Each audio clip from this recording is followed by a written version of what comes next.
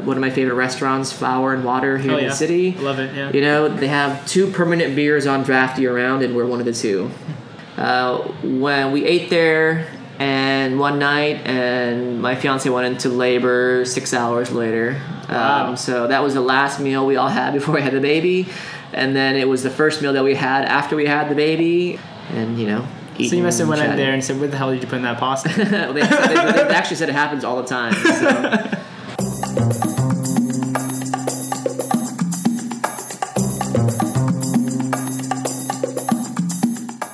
From ESPM 155 AC Studios in Berkeley, California, this is The Hoptastic Voyage, a show where we bring you a taste of the current craft beer industry.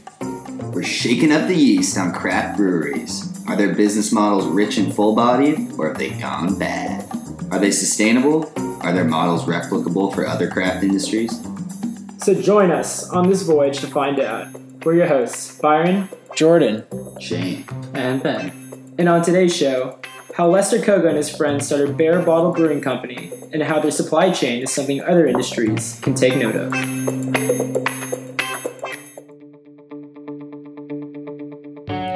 You ever wonder what's inside your glass? Whether it's small batch from your homebrewer friend or big batch from the big 3, your beer has just trekked a long journey. And often it's not easy to brew up a smooth supply chain. From ingredient sourcing to production to packaging and distribution, brewers run into many problems and considerations. For craft brewers, there are conflicts between sustainability and economies of scale, and supporting local farmers and communities and highlighting imported styles. Every day, there are more pieces to the puzzle. On today's episode, I sit down with Lester Koga, one of the co-founders of Bare Bottle Brewing Company in San Francisco, California. He'll walk us through Bare Bottle's own supply chain and the values and choices they make at each step of the process. We'll even talk about his own journey into beer and take a look into the beginnings of Bare Bottle. And I gotta tell you, their stuff is delicious. Let's have a listen. Today we are drinking a few beers from Bare Bottle. I know you're a Berkeley alum, which is awesome. Yep. Maybe talk about that and then go into how Bare Bottle got started. Sure. Originally from Fresno, studied my undergrad at Berkeley, was an environmental economics and policy major. Met my fiance there in the dorms. She was a sociology education double major, and we've kind of been together ever since. And I went from Berkeley to I was a city planner for a few years. Went and got my MBA from Cornell, and that's where I met my 2 other business partners here at Bare Bottle.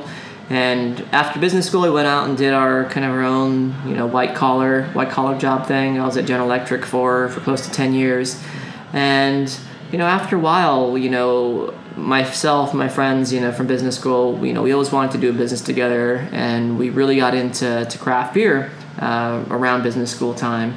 And we got into home brewing, and we got into beer judging, and so we would be certified judges, and we would judge homebrew competitions. The beer being made by homebrewers, the ones that won the competition or that finaled in different categories, without a doubt, were better than 90% of all commercial beers being made. And so that was kind of a big kind of eye-opening point to us that, home brewing, 8-9 years ago had this stigma of people kind of making beer in their bathtubs, but everything that the really good home brewers were doing were so clean and so sophisticated and so unique and so different. And so we had this idea that, what if we did a brewery, production brewery and tap room in San Francisco where the big core focus of what we did is focusing on home brewing. And so what we do is every quarter we run homebrew competitions. There's this kind of lore in the industry that all the great beers come from, a great singular brewer, your head brewer. But we saw it as, if you only have one head brewer coming up with all the recipes and all the ideas, then everything that you make always comes from only one perspective. It's theirs. But when you're able to kind of democratize the process of recipe and beer development, you're able to kind of open up the window of all that's possible. You enter one of our beer competitions and you win, and your name and your beer and your recipes on the shelves of Whole Foods or on the draft board at Tornado. And to me, that's the greatest satisfaction is I've got a lot of friends, and I'm friends with all the home brewers in the Bay Area community, and for the winners to have their beers on draft Tornado, that's That's pretty cool. Like as a home brewer, that's when you know you've made it. When Yeah. your beer is on the draft board at some of the great beer bars in the area, and on the shelf at some of the greatest bottle shops. And I love that. It's funny you talk about how beer is constantly changing. I had a nightmare when I first turned 21. I was at a bar at my hometown, and I was sitting down for happy hour, and then I saw this guy who comes in. He's like 55, 60 years old, just by himself, going up to the bar and ordering a beer. And I got scared a little bit, thinking, man, what is it about beer that makes people come in year after year after year after year, doing the same routine of going up, asking for what's new and drinking it, right? And then it wasn't until I really started drinking more beer where I realized, no, this thing is super complex. There's a lot of nuance, and that's what makes it exciting, right? That you can do so much with it. It's always changing. There are new things coming out, and understanding that nuance is kind of the beauty of it, I believe. Yep. You talked a little bit about the different processes, right? Whether it's like the yeast, the water, the grain, and the hops, right? That's a good segue into what the goal of the episode is. It's understanding the supply chain here at Bare Bottle. If you could do kind of like a brief overview of the different processes and the different like steps as well. Whether you can start from the supplier, you can talk about the production, the packaging, to the distribution. I would love to just get a general overview of that from you. Sure. Yeah. So I think our supply chain is not unlike anybody else's supply chain. Whether you're a small craft brewery like us or you're Anheuser-Busch, it's roughly the same because we use roughly the same ingredients. So starting off from kind of the raw material side, the main kind of ingredient by poundage beyond water in a beer is barley. So it's malted barley. And then you have all the different kind of cereal grains that we use, especially in hazy beers, which are getting a lot more popular now. You're seeing a lot of oats, both raw and malted, used, wheats, raw and flaked wheats, being used. All these different grains that add different color, different texture, different visuals, different mouthfeel, all contribute, a different nuance to a beer. And then you have all the really dark specialty malts. So, chocolate, roasted barley, the things to make a stout. We use probably two major grain suppliers, both based out of San Leandro, Country Malt Group and Brewer Supply Group. The yeast comes from a lot of different sources as well. Two of the biggest sources that we use are White Labs out of San Diego, and then Giga Yeast out of San Jose, formerly out of Belmont. And so they're just yeast banks. They just continue to grow different size, volume batches of yeast for the professional and the homebrewing market.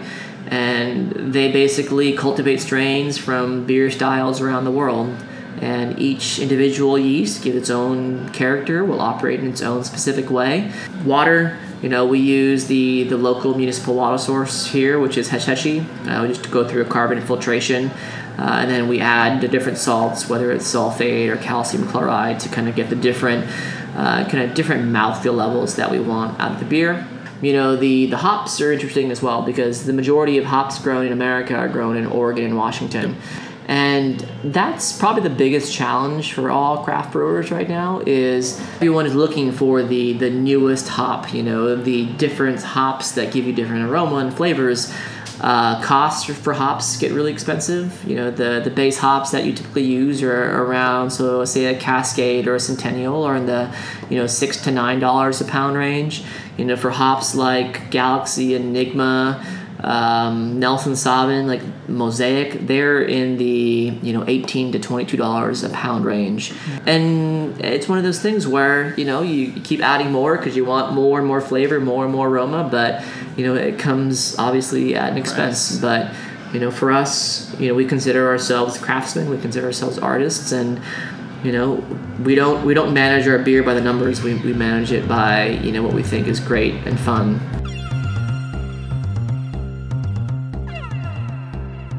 Maybe we can move into the production side then. Sure. So you can probably go into, for the people who don't know about beer on the podcast, literally just like the general recipe, and then also how you expand that and scale that out into your brewery here. Yeah. So really On the production side, it's, on a professional brewery, it's not much different than what home brewers do. But really, you start with the malted barley. You add water to it, and so typically you add, you add hot water to get a mash temperature of around 150 degrees, and that's where you get a lot of the enzymatic conversion, of all the starches into sugar. And so you want that kind of sugar breakdown from the starches because that becomes the base for the yeast to consume.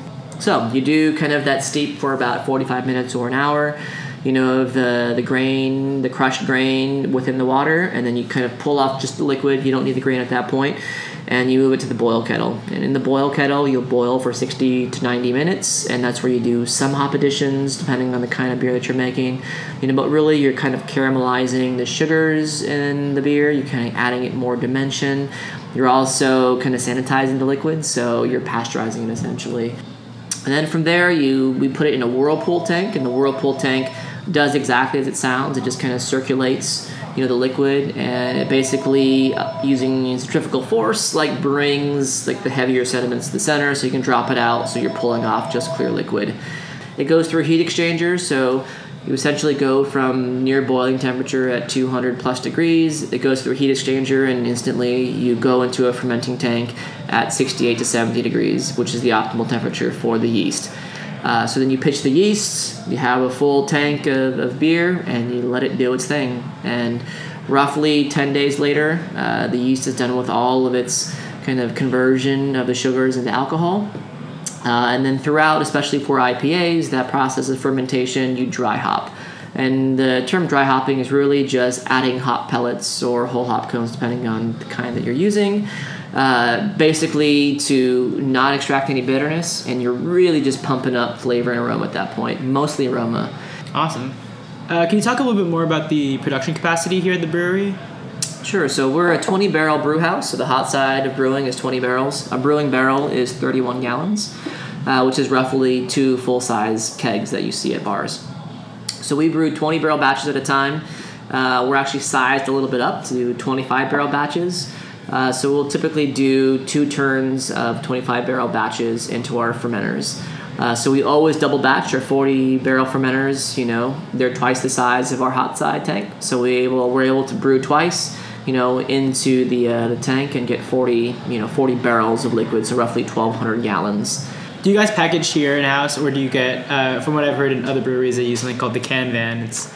Yeah, we don't use the can van. We use the bottle van equivalent to the can van. Okay. So they pull up on a truck, and all the equipment is self-contained on the truck. It's a 24-head rotary bottle filler, so it's a $1 million setup that we can just pay the variable cost of production of individual bottles and cases versus investing $1 million into our own line. And we only bottle once a month, but we keg 3 to 4 times a week. Gotcha. So it sounds like a lot of the distribution goes to more restaurants, tap houses, more so than... I know you said you're in Whole Foods as well. We're in Whole Foods, yeah. Can you talk a little bit about that distribution process? Yeah, so we're completely self-distributed. So that's one of the fun things with being a craft brewery. For us, it was important to own all the relationships from cradle to grave. So, all the brewers, are ours, right? Everything in Bare Bottle is self-contained. We opened about 20 months ago with 5 employees. We have 30 employees now. Every aspect of the business has grown, especially the production side, just so we can keep beer in stock.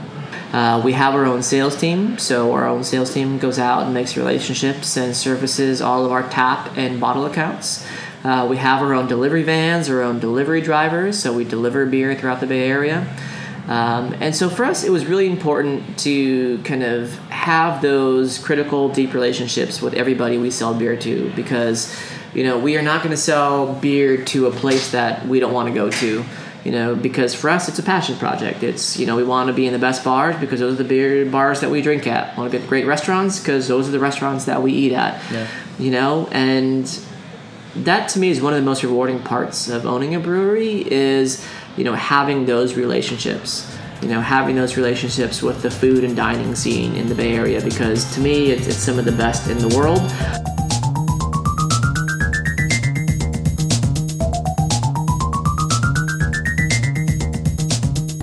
I'm curious what you know about just like the big 3 or Yep. the bigger macro breweries and how particularly how your process is different from theirs.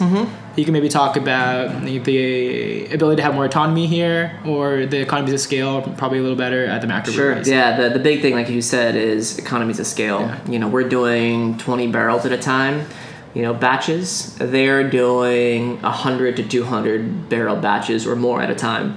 So scale is one, on the production side, but also it's a scale on the sourcing side. Right now they're buying, barley and rice and hops at a whole different scale than what we're doing. But also to, like you said, the autonomy piece, for us, we're not beholden to anybody. We've really done a lot of work with our accounts to get them to trust the brand versus trusting the beer or the style. By that I mean, we want people to say, oh, Bare Bottle's IPA, it's going to be different every time. It's going to be great. I don't need to know which one it is or what's in it. I'm going to buy it. I'm going to enjoy it. I'm going to put it on draft. Versus Coors or Bud, right? They're selling Bud Light. They're selling Coors Light. They're selling Sierra Nevada's Pale Ale. They need to make their core styles because that's what people buy. Versus us, we want people to trust the brands, and we're going to come out with different styles, different beers. And we hope that they buy it because, again, we don't want to get stuck in the scenario where we only make one beer over and over again, because to us that's boring. Yeah.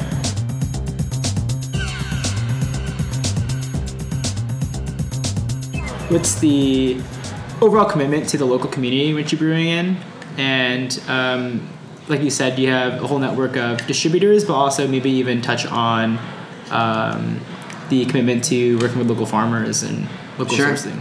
Yeah, so local is getting bigger and bigger in the brewing side, in the last few years. Pre-Prohibition, there were more breweries pre-Prohibition in America than there ever was in the history of America up until, I think, 2012 or 2013. It was every little town, had their own brewery. Yeah. And I think we're kind of getting back to that, locally made, locally sourced, a local place where you can enjoy, fresh beer, in this growing world of, sameness and blandness and, mass production. I think we're seeing this, pendulum shift back towards people being individuals and individual choices. And, I think people are looking for more authenticity. They're looking for more things that are real, that have a meaning, that have a story, beyond just, this can of beer was made in Fairfield. Yeah. Right? I think people are looking for more meaning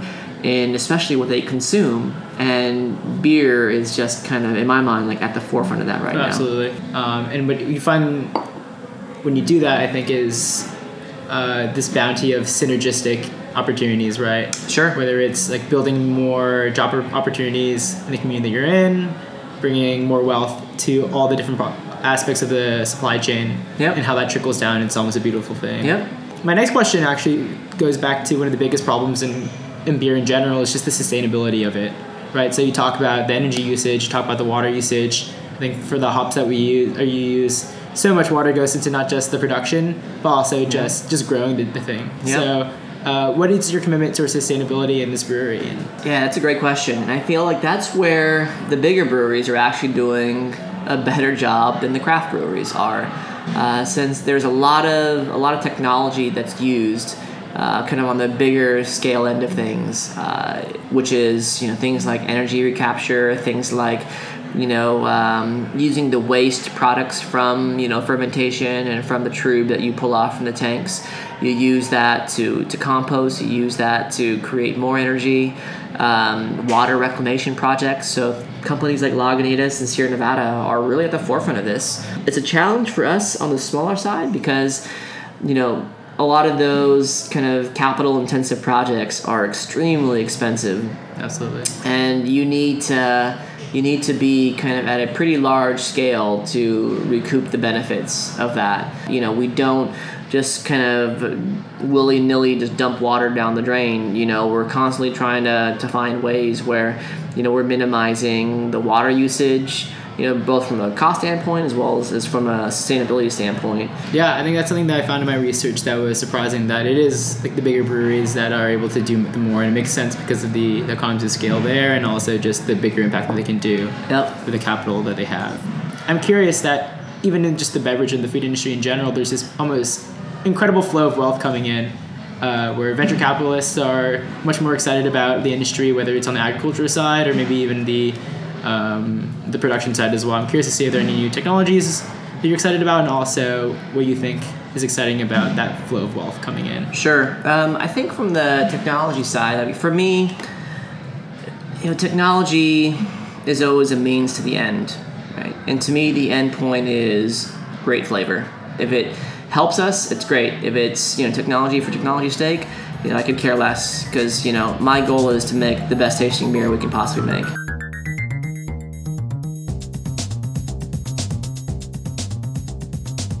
One question we always like to ask on the podcast is what our overall research question is, and it's whether the business model of craft breweries is replicable across other industries. This episode's all about the supply chain of beer, and I'm curious on that perspective, how do you feel like that is replicable across other industries? Say it's coffee, say it's koji. It's funny you mentioned koji, since I picked up about 30 gallons of koji yesterday. So we do once a year we do a sake beer. So like in terms of kind of the the sustainability of it all, I feel like it's absolutely replicable, and I feel like one of the key things with craft beer is it's a great way to enjoy products and enjoy food and beverage like at its site of production, and I feel like that's kind of the key element that can be transferable to anything. Like to me, like I love there's Tartine bakery, whether it's the bakery itself or the manufactory, where like Chad Roberts does such amazing bread, just this traditional method of sourdough bread, with his culture and kind of the leaven and everything. It's just it's amazing, and it's not me walking into Safeway buying Wonder Bread, where you're completely closing the loop of consumption. You understand and you see firsthand where things are made, so what's going into the body of yourself as well as your family. And to me, like, that's incredibly important.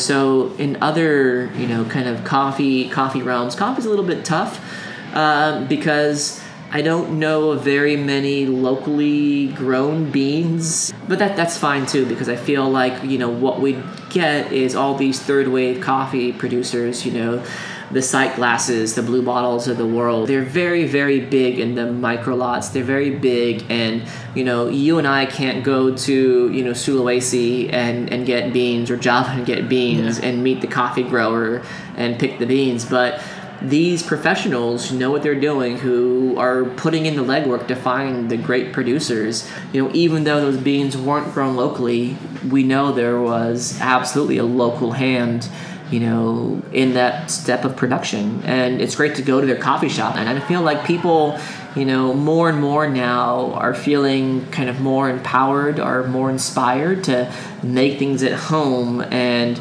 seek out the producers who are doing things different and are willing to pay more money for it.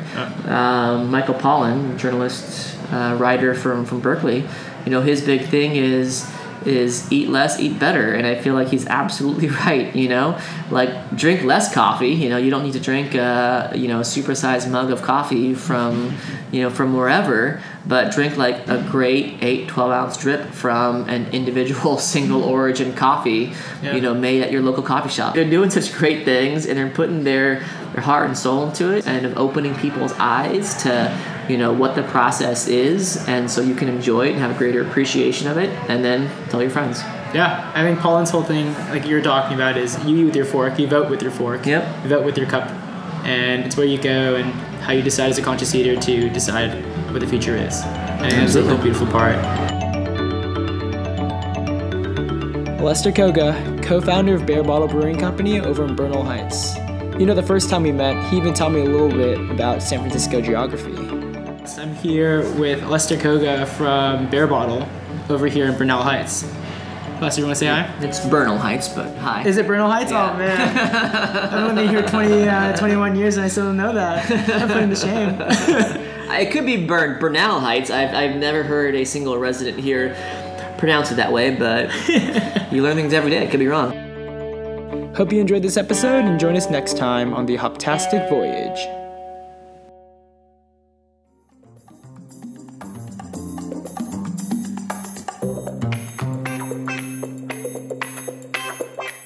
Our show today was produced by myself, Ben Ye, Byron Lowe, Jordan Sushar, Shane Wright, music help from Ben Tiso of Ben Sound. Get royalty-free music at bensound.com. A special thanks to Professor Kathy DeMaster and her team of incredible graduate student instructor Adam Kalo, Ide Guzman, Marjana Peterson-Rockney, Myra Montenegro, Robert Parks, and Laura Driscoll. See you next episode on The Hoptastic Voyage.